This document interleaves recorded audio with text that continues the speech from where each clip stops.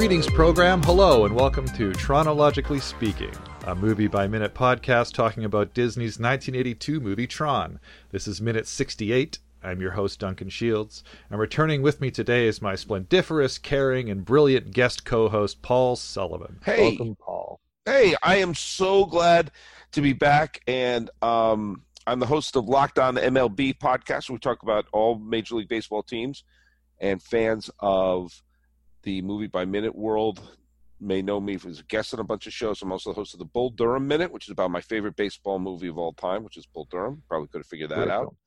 And I've been a comedian, a TV producer, and a writer, and an actor, and all that other garbage. But I've mainly been a lover of Tron.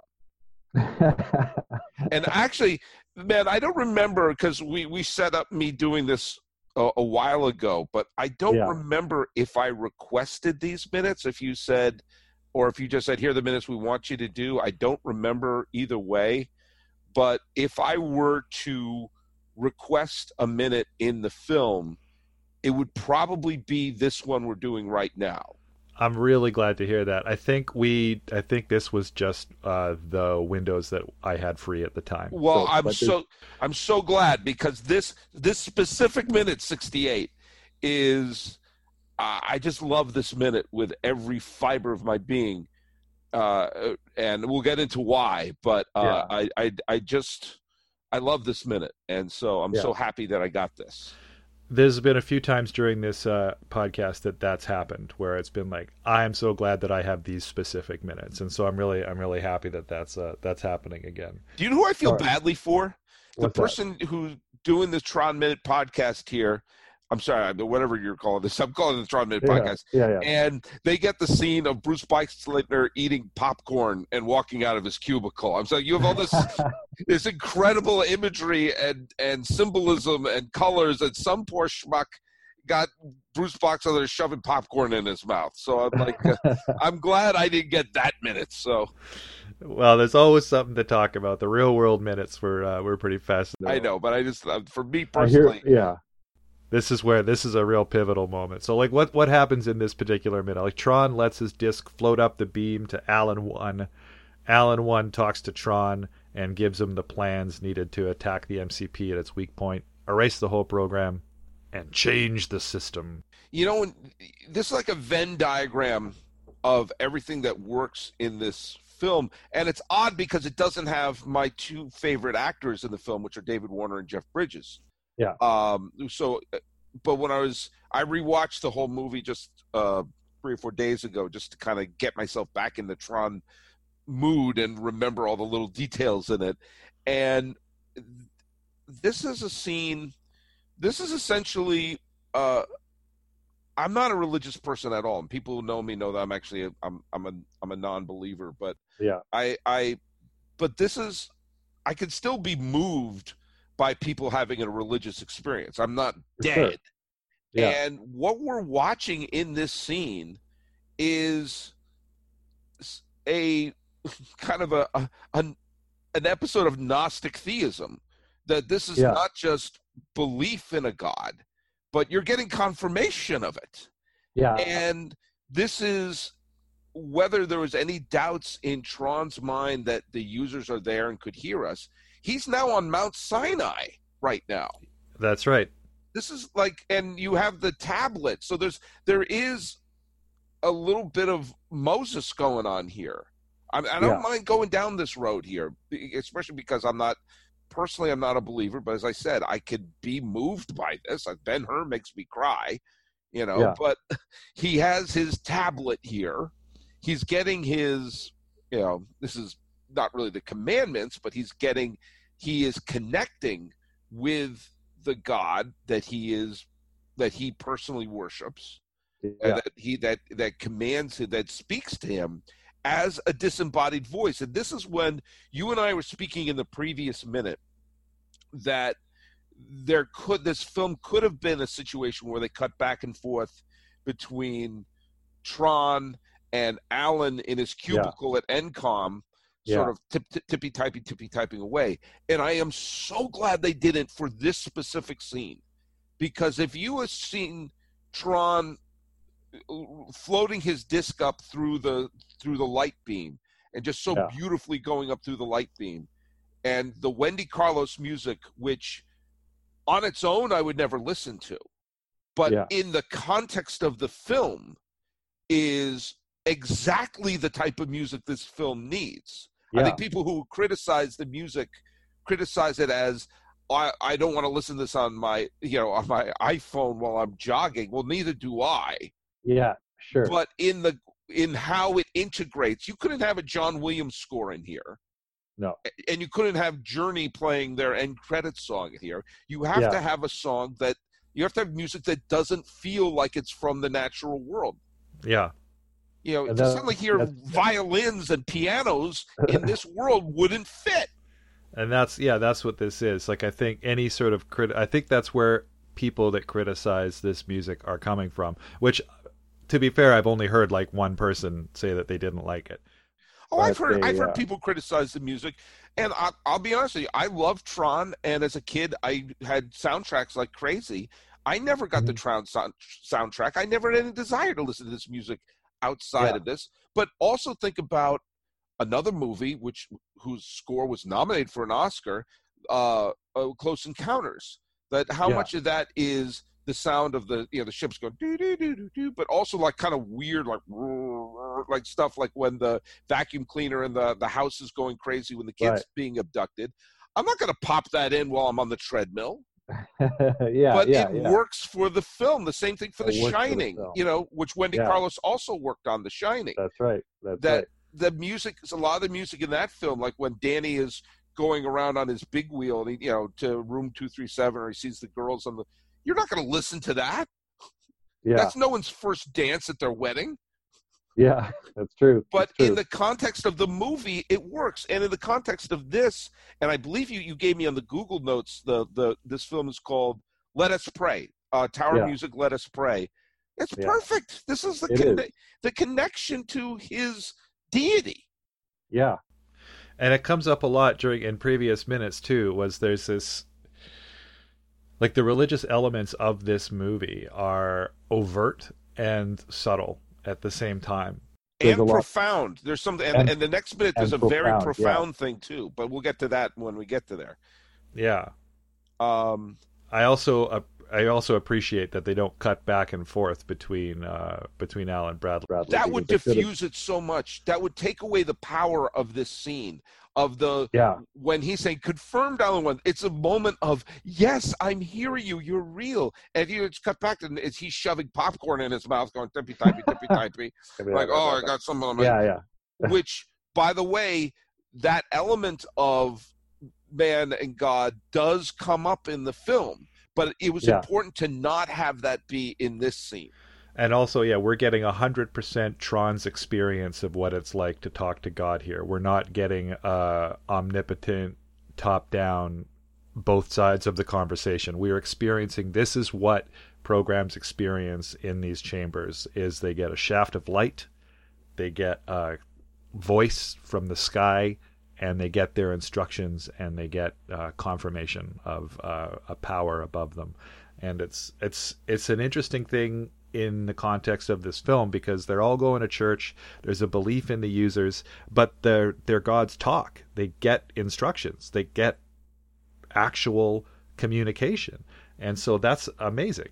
That's really amazing. That's why I said it's an example of Gnostic theism, that Gnostic meaning the knowledge, and theism meaning belief. Like, you could be an agnostic atheist saying, I don't have knowledge of the existence of a God, but I don't believe they're real. I think most people are agnostic theists. Like, I don't have knowledge, I have faith and belief. If you're a Gnostic theist, or if you claim to be a Gnostic atheist, you're pretty arrogant. I myself consider myself to be an agnostic atheist, but if you claim to be a Gnostic theist, we tend to put you in a padded room. Oh, sure, right. I see what you're saying. Yeah. So now we're looking. This is an example of he now has knowledge as well as belief. Yeah. And so that moment of confirmed Alan 1, it's not just confirmed this communication. That's a weighted line. It's saying, confirmed you're real. Confirmed my belief is true. I now have knowledge. It's beyond belief at this point. And knowledge is a subset of belief, but it's a very specific subset of belief that he has confirmation. confirmed Alan 1. Because you see it. Yeah. Yeah, like when they're in the crystal energy cave. Mm-hmm. Right? He drinks some of it and he goes back up to full power, and that lets him. He's like, wait a second, I sense Alan calls to me. We have to go. Let's roll. And that's a baptism, but it's also that feeling of like, I have a vague sense of God talking to me. I have a vague sense of the direction I should go in, and it feels strong, but it's a feeling. And this moment, like you said, is like confirmed. This is confirmed. Of course, that scene, I know we're going back a little bit. That scene is one of my favorite comedic moments of, he had this religious moment and Ram and Flynn did it. And like, we're going to keep drinking. And of course, and not even realizing he's in the presence of a God at that particular moment. Well, and it's like you were saying with Gnostic theists being like, okay, sure. Like he has to say, oh, my memory is a bit scrambled from the transport, because it's like if he was like, oh, I'm a user, they'd be like, sure thing. You know, they wouldn't be like, oh, great, it's a user. Like if your friend just suddenly said, hey, I'm God, you'd be like, well, that's... Yeah, we would put you away. Yeah, right. You got to talk to somebody. Oh, right. By the way, I guess it's before the confirmed Alan. I hope you're getting why I was so enthusiastic to get this minute, is basically that line, because it's my favorite kind of line, because whether or not Steven Lisberger and Bonnie McBurd, the screenwriters of the film, meant that to be profound, or whether that was inadvertently profound, I don't care. It is profound. I think it was a bit of both, but yeah. Yeah. Now, when he lets go of his disc, which, of course, this is such a beautiful scene. As we mentioned in the previous minute, on set, it's the dude from Scarecrow and Mrs. King in a weird costume and a black set holding a Frisbee in the air. That's right. But on film, it's this glorious exercise of a spiritual confirmation. But when I had said in the last minute that this film doesn't remind me of many other films visually. This is a scene where there is a specific visual, like him on the bottom there does kind of remind me of, as I said before, the V'ger, when they finally, spoiler alert for Star Trek the Motion Picture, when they finally find the Voyager probe, and it's kind of in the middle of this sort of, they had to walk over these hexagons, and it's in the bottom of this sort of altar where like all the curved things curve into the Voyager probe. Focal dish. And this, when the disc is going up into that little vortex, and the fractals are firing underneath him. But when it goes up the vortex, and it does look like, it does kind of remind me of in the Close Encounters Special Edition, when Richard Dreyfuss is looking up, and there's like all the UFOs are flying around inside the mothership, and there's like this big like cylinder that these arms kind of fall down as light is shining down on Richard Dreyfuss. It does kind of remind me of that a little bit, but then it shoots off into the light tower, and the red turns blue, and it's just beautiful. And then Barnard Hughes, who's, I don't know, is he hitting on his I'm not entirely sure what this whole thing, because it cuts back to them, and they're holding hands and they're looking in each other's eyes, and she's sprawled out on the steps.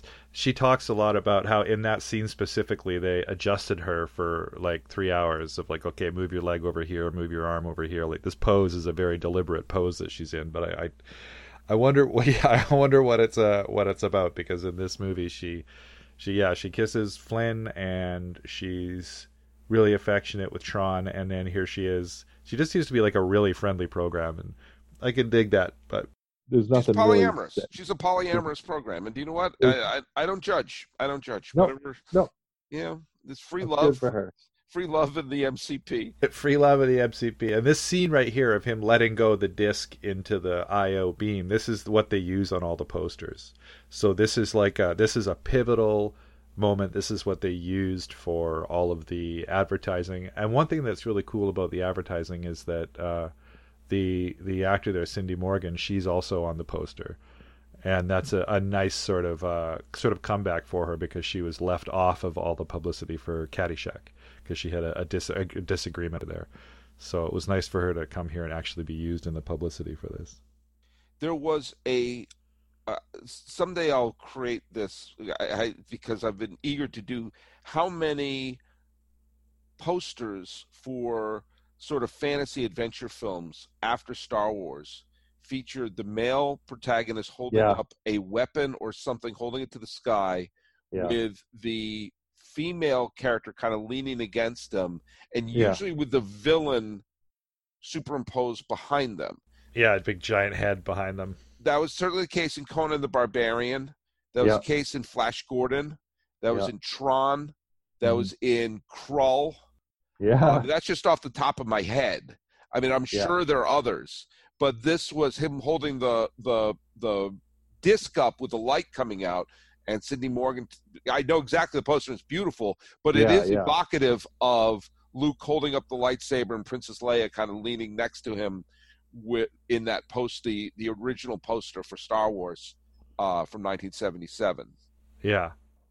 But that's but it's funny because in the context of the movie, Cindy, she's with Barnard Hughes, and he's I've not always been a Sphinx. I used to be a pretty good program. I wasn't always just locked to this here place.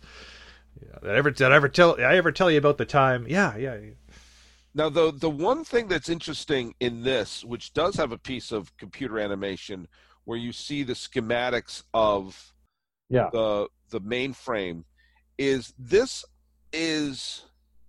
it actually almost feels like the plans, the Death Star plans, being projected at the briefing before the battle. You know what I mean? Exactly. And it kind of looks and feels like that. And I know it's for the same purpose. It's to show us visually, this is what we got to look for, and you got to put the disc right in there. It's one of the only parts of the film which I think is kind of lacking in its visual impact, because it does remind you of something you've already seen. Or any kind of subtlety. Yeah. And the disc looks like a hamburger going into the middle there. Yeah. But I'm willing to forgive it because the rest of this minute is just so everything firing on all cylinders. Well, because we've got the one thing we do is we've got the music back. Like music's been gone for a long time at this point in the film. Like when Flynn kills the guard and takes the red energy into himself, all happens, total silence. There's a couple of scenes where you'd think there'd be like a musical sting or a swell, and there wasn't. And then now here the music's back, and you're like, oh, okay, here we go. So yeah, the visuals, the music, everything's going just like 200%, and it really works. It's a beautiful scene, and I totally get what you're saying. I wonder if timing the music is sometimes an underrated thing. I mean, going back to Star Wars, which I'm using this because I'm guaranteed anyone listening to this has seen Star Wars.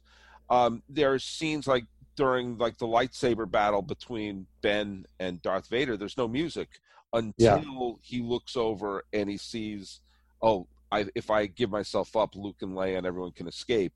Then the music kicks in. Or through most of the space, like the two. They do the two attack runs, the Y-Wings and the X-Wings. There's no music in any of that. It's not until Red Leader's plane X-Wing crashes and Luke realizes, oh boy, I'm in command now. Then the music starts up again. So there are times not putting music in can be more evocative than anything else. And so when the music kicks in, when Tron goes into the I.O. tower, it's like, oh, it's on right now, as opposed to if he's playing it wall to wall. Then there's no significance to it. Yeah, no, I totally concur. Now the thing with the schematic is this was a scene that was added at the last minute. Mm-hmm. This whole scene was added because they were like, okay, this is confusing, and it goes into a little bit of the difference with the novel and the screenplay. You can see it here in the novel. Alan 1 says, "There you are. Before we get cut off again, I want to give you some new coding so you can gain access to the memory core of the master control." And in the screenplay, he also opens up with, "Before we get cut off again, which is, I think, a little confusing because it sounds like he's referring to a scene that was cut or that happened off screen or something like that. And he gets interrupted. I'm glad they did do that. I want to give you, he's like, I want to give you access to the MCP's master core, and you have to search for, and then he gets cut off. And he's like, what's the rest of my instructions? And then he leaves kind of sad and despondent. And they changed that up at the last minute. So I think that's why this is so on the nose of like, you need to put the disc here. I think that's it's for him, and it's also for the audience to like, oh, okay. Whatever else is going on, if I'm lost at this moment, I know that that's what needs to happen next. So, okay, we're off, right? Because I think maybe some of the audiences at this point in the film were starting to feel the confusion and maybe feeling a little bit of like, I have no idea where we are or what's going on.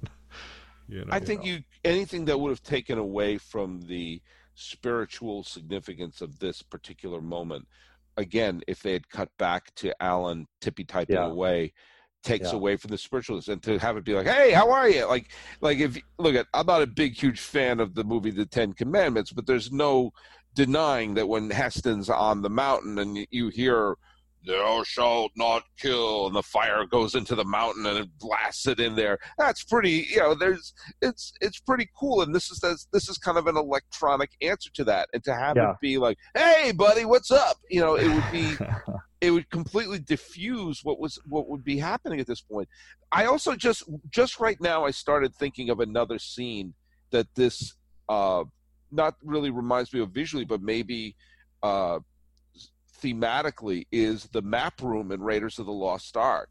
Okay, sure. When he's in there and the light comes in, and that when it's not just like, oh, the dot lands on that thing there, like it's like a beam of light, and it creates almost like the halo of the angel's wings, and the look that Indiana Jones has at that moment is, oh my God, there's more going on here than just a trinket that my ex-girlfriend had hanging around her neck.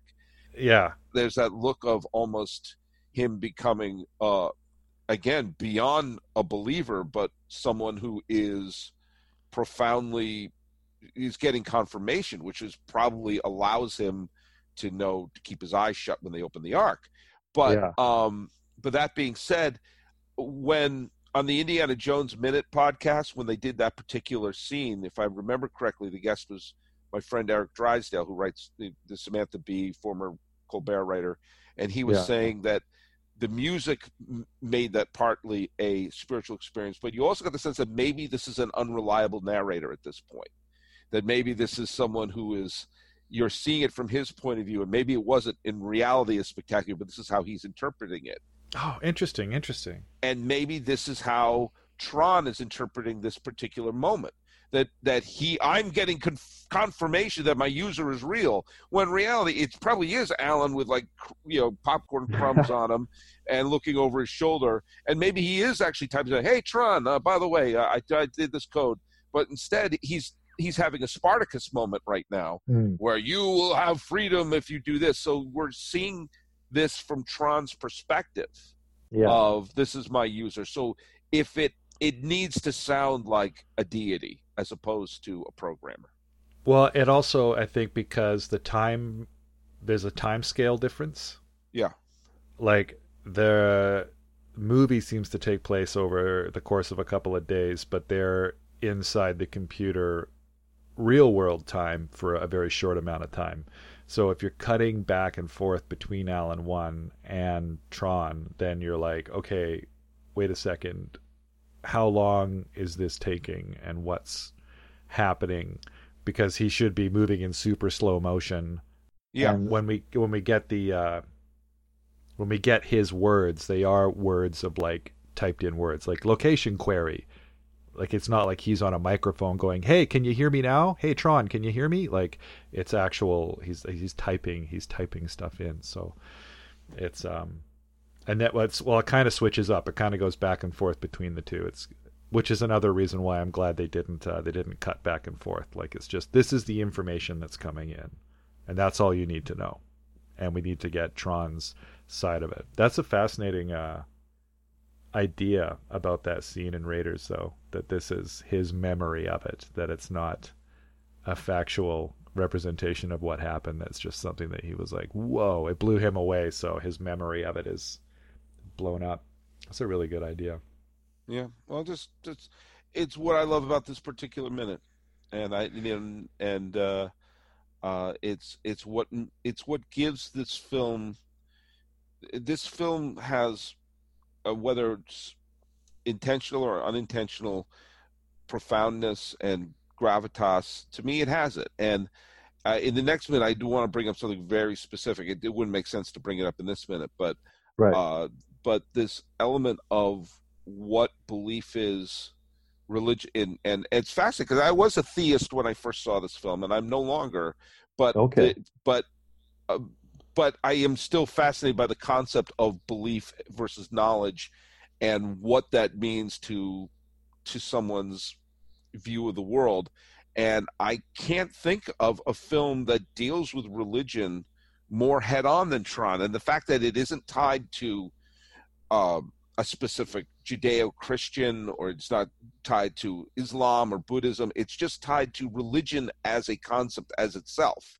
It's like, let's boil it down to a petri dish where we're not saying, oh, Christ is real or Muhammad was telling the right thing, or it's no, let's just boil down what religious belief really means.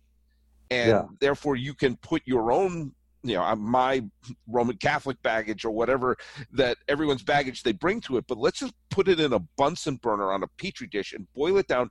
What does it mean, and what are you really believing in, and when do you get knowledge, and what is it you're expecting your deity to do? And this film does it unlike any film I've ever seen in my life. Yeah. And because it's religion neutral, it's kind of like the Force in Star Wars is that sort of a cocktail of every sort of religious belief put in a blender. This is just, let's take religion down and forget all the dogma. Let's get down to what it really is. Yeah. And it makes this film, here's this they tried to do a little bit with The Matrix later, but I thought The Matrix was too self-important for me. This just, let's put it in a 1982 Disney film and have the most profound theological conversation I've ever seen in a movie. I totally get that. Like in The Forest is more like mysticism almost. It's more like and spirituality. And spirituality. But this is like literally you're going into church to talk to God and get your instructions. And even one of the Red Guards, I think when he was with Ram or whoever it was at the beginning, says another religious nut throwing no, it wasn't Ram. It was the other dude who wound up. Crom. Yeah. Crom. Thank you. And Ram was the one who said the users was in the jail with him. Yeah, he's like, do you believe in the users? Yeah. This is like, I'm like, that's a hell of an opening line to the fellow prisoner, but yeah. Well, we'll get into it next minute because I have some definite thoughts of the colors red and blue in this film.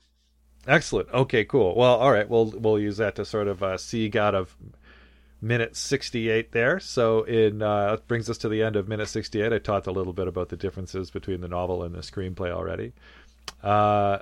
You've already told people where people can find you if they want to hear more of you. We'll go into more detail of that. And if you want to get in touch with us, just look for Tronologically Speaking on Twitter, on Gmail, or on Facebook, and get involved in the conversation. I'd love to hear what you have to say or any other insights. And special thanks to the Star Wars Minute and moviesbyminutes.com. Go on over there and see if your favorite movies are there. There's a lot of fantastic films there. Like Bull Durham. Like Bull Durham. One of my favorite baseball movies as well. That's it's weird. I'm not that into baseball, but I love most of the baseball movies. There's a lot of really good. There are some good ones. Some good ones out there. All right, you want to try a little end of line on 3? Okay. All right, 1, 2, 3. End of line.